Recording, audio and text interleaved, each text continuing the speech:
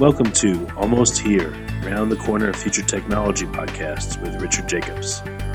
Future technologies poised to transform our lives for better or worse are the focus of this podcast. Almost here means these technologies are now here and starting to be used, or just around the corner, from Bitcoin to artificial intelligence, 3D printing, blockchain, virtual reality, and more.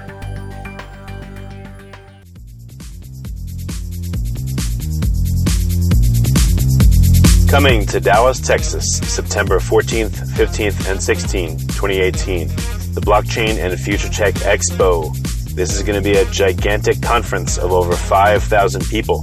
We're going to be talking about blockchain and its applications. We're going to be talking about quantum computing, cybersecurity, artificial intelligence, and several other future technologies that are poised to and actually changing our lives as we speak. Here's why you should attend. As you may know, early adopters are the ones that investigated and profited from things like the gold rush in the 1800s, from the dot-com boom in the 1990s, from the internet boom in 2005, from the smartphone explosion in 2007, from the real estate boom that ended in 2008, and of course, from the Bitcoin boom that started in 2012. Early adopters act now. They don't wait till later. They go out west first. In their covered wagons, they find the biggest gold nuggets. If you consider yourself an early adopter and you want to find the biggest nuggets, then you owe it to yourself to attend this upcoming conference. Blockchain is going to affect how we control and store our medical data, how we send money around the world, how we bank, and more. But artificial intelligence, quantum computing, and cybersecurity will play a pivotal role in our lives as well. And that's why our next event, September 14th to the 16th at the Dallas Convention Center, is going to have not only 5,000 plus attendees, but will showcase blockchain, AI, cybersecurity, quantum computing, and more. You want to get in on the coming gold rush of future tech and opportunity as an early adopter. Don't be left out. To register, go to bftexpo.com. That's blockchainfuturetechexpo.com. Thank you. Hello and welcome to Future Tech Podcast. This is your host, Juliette Lamar, and joining me today, I have Leah Kellen Butler. She is the co-founder and chief impact officer at Intimate. Welcome, Leah. So good to have you. Hi, Juliette. Thank you so much for having me. So why don't you go ahead and start us off with giving us an overview about Intimate and what you guys do there? Yeah, sure. So Intimate, we're a cryptocurrency that is designed for the adult industry. We've got a very broad definition of the adult industry. It could be anything from, say, adult content online, like live camming or pornography. It could be purchasing a novelty or a pleasure product online. It could be booking a Japanese love hotel. It could be going on a date on Tinder or Grindr or an app like that. So the way that we view the industry is very, very broad. But what all of these entities have in common is, firstly, an issue with payments. Financial institutions will not deal with any kind of business that has anything to do with adults, so they find it incredibly difficult to get banked and to access very basic payment processing services. But also the establishment of trust. There's big issues with trust and safety in this industry. So the crypto that we have launched is designed to solve those problems. Wow. And so where do you kind of see yourself going? If you're already here in this area, what are some of the future goals that you have with Intimate? Future goals, well, I mean, low-hanging fruit for us is just solving the payments issue. There's the huge issue here with people who want to be able to access really basic banking products and financial services and can't do so because of moral bias. And I don't know about you, but I certainly did not make the banks moral arbiter of our society. Just to clarify, the businesses that we deal with are perfectly legal tax-paying entities. So they're not doing anything wrong. They're contributing to society. They're doing good things for people's lives. But banks decide that they're somehow dirty or sleazy or morally wrong and won't deal with them. So that's something that we can solve with decentralization. I guess the future for us is really looking at how we trust people, who we trust, why we trust them, and how we establish that relationship. So for us, the adult industry is purely the industry with the biggest pain point at the moment. with these kind of issues around people wanting to be able to transact privately, but also needing to do it safely and in a trustworthy manner. We kind of see the adult industry like a test bed for the future of trust. And those kind of concepts will apply to all sorts of things in the future. Absolutely. And going back to how you're saying there's this stigmatism, because like take, for example, Nevada, right? So their prostitution is legal. And in so many ways, it is better because the people working in that industry are able to have access to healthcare, access to security and safety. Where if somewhere is still trying to operate and they're still putting this negative stigmatism on something, you're just asking for not necessarily bad things, but you're asking for things that are not kosher to happen. You're setting yourself up for failure, really, and putting a positive light on it and saying this is going to happen, let's just regulate it, is a great way to keep the industry safe. Yeah, you are so right. We often advocate for the decriminalisation of sex work worldwide because we're talking about the oldest industry in the world. Mm-hmm. And, it's a basic human need. It does happen. We of the firm believes that it makes a lot more sense to shed light on this industry, make it a safe place where people are respected and empowered to do their work. I mean, personally, this is just my personal opinion, but I don't really care what kind of work people do, provided that it's safe and ethical. But the main thing is to ensure that they have the same rights and protection when they go to work as any other worker. At the moment, that's just not the case.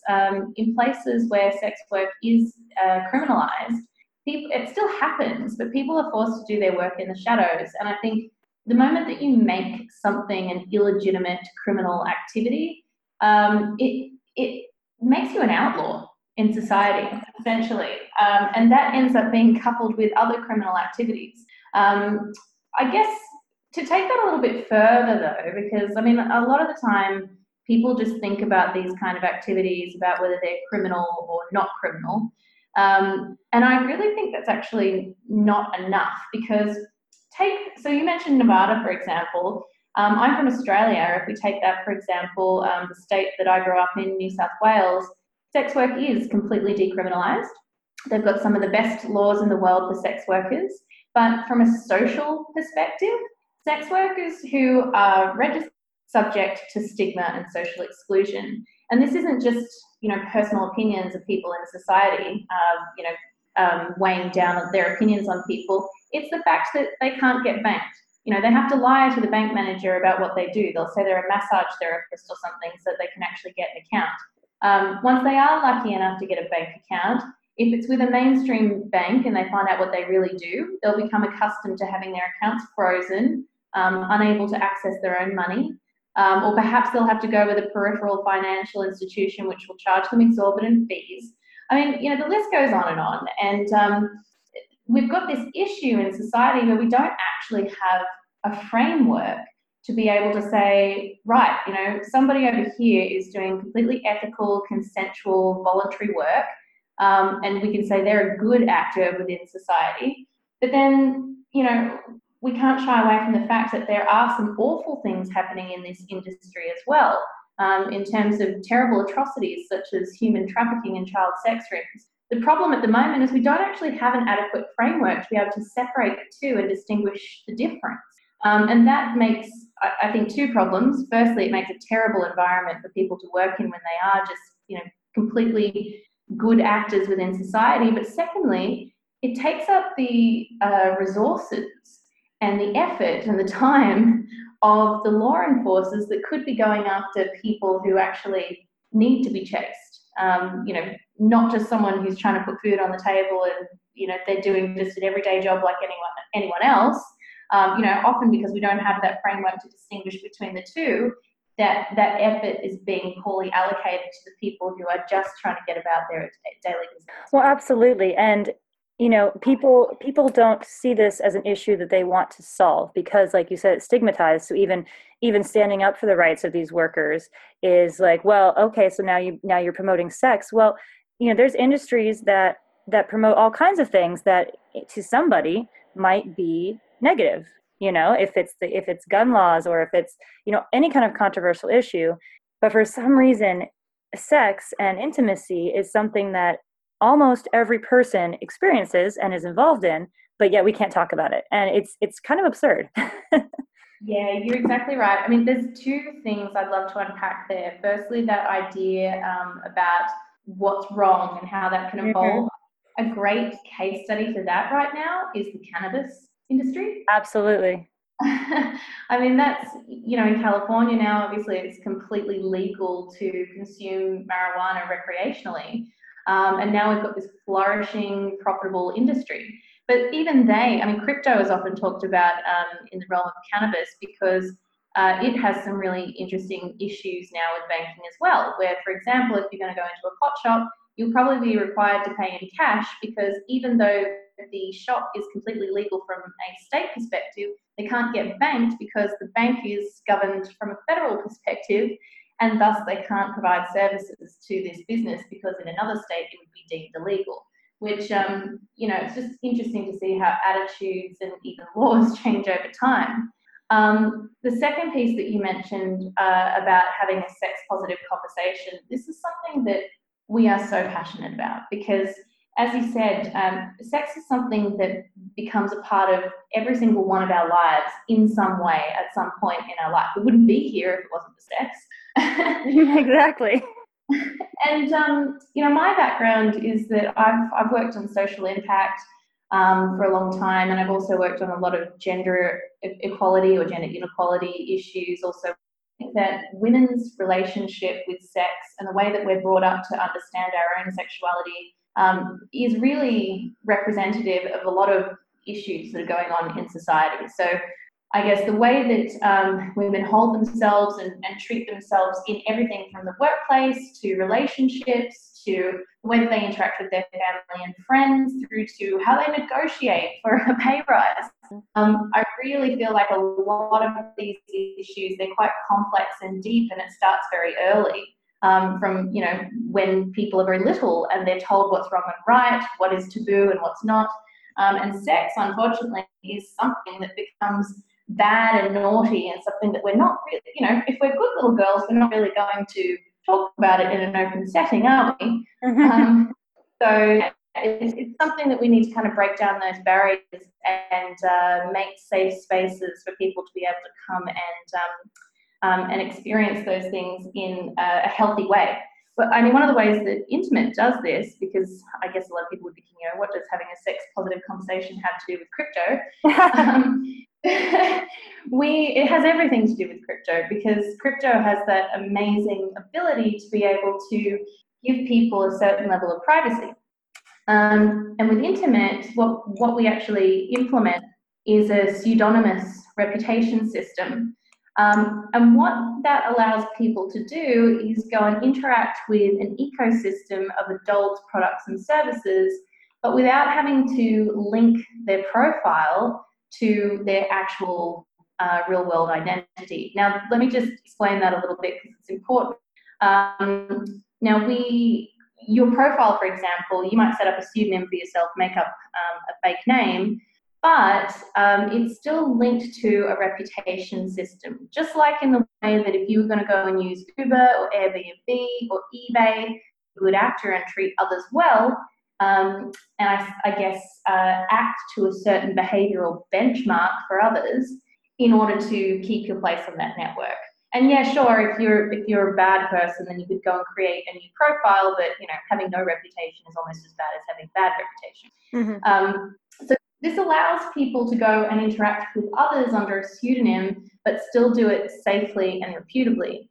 The other thing that they can do is interact with off-chain oracles, such as, you could have your ID verified offline, you might have your sexually transmitted infection health records verified off-chain, and have this kind of information applied to your pseudonym so that you can show people that you have this kind of information attached to your profile without having to reveal the private details of those documents.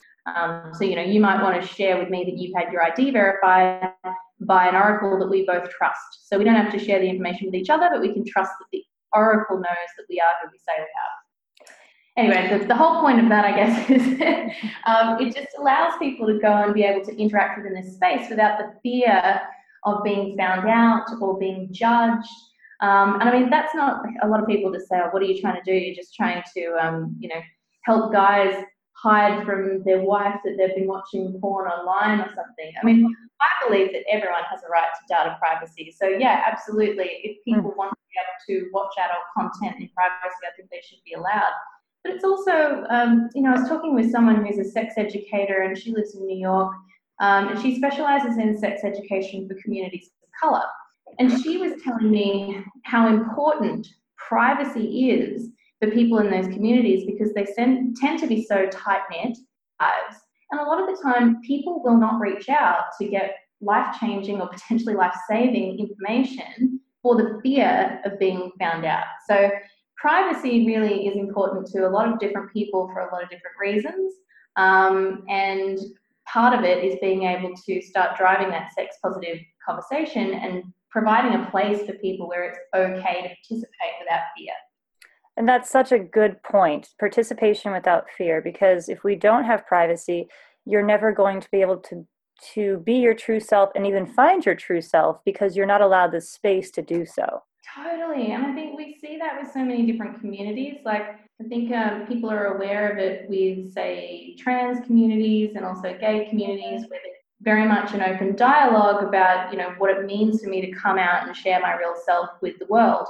But I think everyone is having these kind of internal battles. It could even be, for example, a couple that's been married for a long time, or perhaps they've even only been together for a year and they struggle to be able to talk with their partner about what their sexual desires are for fear of being judged or being made fun of, or maybe disappointing the other person, whatever reason it might be. People need these places where they can actually start having more constructive and safe conversations. Yeah, absolutely. And when you shame people, because it is shaming, and when you shame people into some way, they're more likely to do things that are harmful to themselves or others because they feel, like you said, criminalized or outlawed, and that if you don't have support, then why would you try to operate within a law system that is beneficial to other people? There's no reason to you. There's no benefit to you because you've been outlawed and criminalized. Yeah, that is, I think, probably the most important point in all this, because one of the most common questions I get is this just a sex coin, and why do we need another token? Why can't you just use Bitcoin or Zcash or Monero or Dash? Just use any old privacy coin. I mean, the answer is yes, you could, and people already are using those coins to purchase these types of products and services, particularly things that are happening within the shadows of society, because those transactions are designed to be hidden. That's not what Intimate is designed to do. Intimate is designed for privacy, but certainly not anonymity. It's designed to be a transparent system where people actually get a reward for being good actors on the network. I mean, at the moment, the ultimate privacy coin is cold, hard fiat. Like, cover your tracks in the sex industry, you'll just use cash. But there is nothing. Like, I mean, I often liken it to what Uber did to transform the personal transport experience for people. I mean, there wasn't any way for taxi drivers to be recognised or rewarded for their good behaviour. So generally, the experience sucked for most people. Exactly. But Uber comes in, and now suddenly, I mean, we're used to jumping in the car and someone offers you a bottle of water. What would you like to listen to on the radio? How's your day? And it's this great experience for both involved. And the only thing that's changed is that there is a reputation system attached to the transaction. So if anyone doesn't actually meet that benchmark of, whatever the bottom of it is, like 4.5 stars, for example, well, they might lose their job because maybe they shouldn't be in that job. Maybe they're not cut out for customer service. Or if you're a rider that can't be trusted to jump in someone else's car and be a trusted person, well, yeah, maybe you should get kicked off the network. So even though that's a negative way of explaining it, the result has been overwhelmingly positive because now everybody gets with each other very well, and that is that your reputation is improved. And it's something that we do naturally as humans. We have a ranking system in our heads. You meet people every day, and whether you want to or not, in your head, you're ranking them as, oh, that person was very friendly or nice. Oh, that person wasn't really attuned to my needs. So we're already doing this. It's just now we can share our internal information with others in order for them to make informed decisions. Yeah, and that's a good analogy actually, because the internet reputation system is decentralized. So unlike, say, I've been using Uber for years and years, and I've got a 4.9 star rating, but I'm just about to go on my first overseas holiday and I want to stay in an Airbnb property. I can't pick up my Uber rating and transport it to Airbnb because all of these reputations are centralized. What Intimate's designed to do is be a reputation system which is industry-wide. So you can transport it between different products and services. And it's not just a simple rating system, it's subjective, more like an Airbnb system where you actually provide feedback on others. And I think the really exciting thing about this from an algorithmic perspective is that it's actually a web of trust. So it's not that you would just jump on there and see, whoever's got the best feedback across the world. It's really that, 3 degrees of separation where you can see who are the people around me who have actually interacted with people that either I know or perhaps my friends of friends of friends know them. So the reputation actually becomes much more relevant to you and your life and how closely people have, I guess, touched your life in one way or another. So it becomes a web of trust that is it's relevant to you and the way that you would make decisions about how you trust other people, not how someone. No, absolutely. And I often wish that we could transfer our Uber ratings and our Airbnb ratings to another service. That's a problem, and I'm glad you guys are solving it. Well, it's got interesting applications as well. I mean, like at the moment, year one of our roadmap, there's some pretty basic problems to be solved in this industry. As I mentioned before, things like payments. Not only is it very difficult for business operators to get safe, secure, reliable, affordable services from financial institutions, payments are also broken in this industry. If you think about it, the stats around the porn industry are pretty phenomenal because I think the conservative figure I heard was around 30 to 35% of all internet traffic goes to porn, but no one pays for it. Yes. So very little people actually pay for it. And if you start to delve into this, it's usually because, well, a lot of people just say, oh, why should I? I don't have to, so I won't. But people said that about music not very long ago. And then iTunes, Spotify, even other services later like Netflix came in and made it a beautiful, seamless, tailored experience. And now we think nothing of paying for our subscriptions. So there is an opportunity to be able to fix payments in that space and revolutionize the sector. But the other thing is, again, it's just privacy. Most people don't want to put their credit card into some porn site or even a live cam site because they don't want it showing up on their credit card bill. So that's the really easy stuff for us to fix. But I think it all begins with payments. And once we have that global ecosystem of people who are exchanging goods and services within that adult space, that's when the reputation system really starts to kick in. And I think personally for me, what I'm really excited about is when we see this reputation system applied to non-monetary sectors. So things like and Happen and Bumble and at the moment if they go to meet a boy or a girl in a public place, I hope they meet in public places because really at the moment the excuse me, the only thing that they have to establish a sense of trust is if that person has a nice looking face in their picture and, did they sound okay when they were texting via the app? To me, that's just not enough. It's not enough. Scary. It is. How do you even know that person is who they say they are? How do you know, at best, hopefully they're just catfishing. At worst, they could be a really awful person who is trying to lure a vulnerable person into a terrible situation. Our world is becoming more and more online and we need more effective ways to be able to establish trust. We can learn a lot from the sex work industry, actually, I think, as we apply it to online dating. I was just doing a focus group with some escorts in the UK a couple of months ago, and I said to them, if going to meet somebody new and you'll exchange sex for cash, how do you protect yourself, make sure that you're safe, and establish that trust in the first instance? And one of the escorts said to me, she said, I've been in this industry for about 7 years, and when I first started, I did get myself into some dangerous situations, but after a while you figure it out. That's such a bad method. No, I said, what do you mean you figure it out? She said, oh, well, you just learn how to tell. And I said, well, how do you tell? And she said, well, I'll usually talk to them on the phone. Always talk to them on the phone first, and you can tell straight away. And I was like, hang on, your trust mechanism, like the way that you make sure that you're not going to get bashed or killed or robbed or is the sound of someone's voice. And she said, yeah, and it's usually pretty good. And I just thought, in an increasingly digital world, we need a better mechanism for trust. And it's not just for sex workers, it's for anyone who is interacting online in any way. Even if you're going to go and order your food and, someone's going to turn up at your door and you're going to open your front door and take a food delivery. We just need a better system for establishing and protecting and maintaining trust.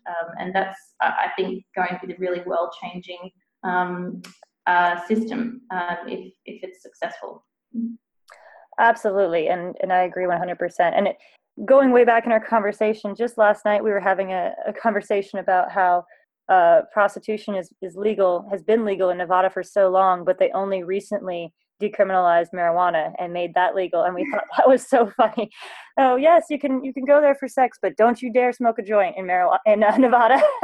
Yeah, and like you said before, I think it makes a lot more sense to actually bring these professions or products or services or whatever it might be, bring them out of the shadows, regulate them so that they can be safe, ensure that people are protected, both service providers and consumers. And you know what? Tax them. Make money out of it. Like, I've never quite understood why the government is so opposed to industries that represent products and services that people want and will pay very good money for. So in the best case scenario, I think there's an opportunity to actually make this industry profitable for all the right reasons. 100%. You support the industries and they will become better and they will make you money. Bottom line. Exactly.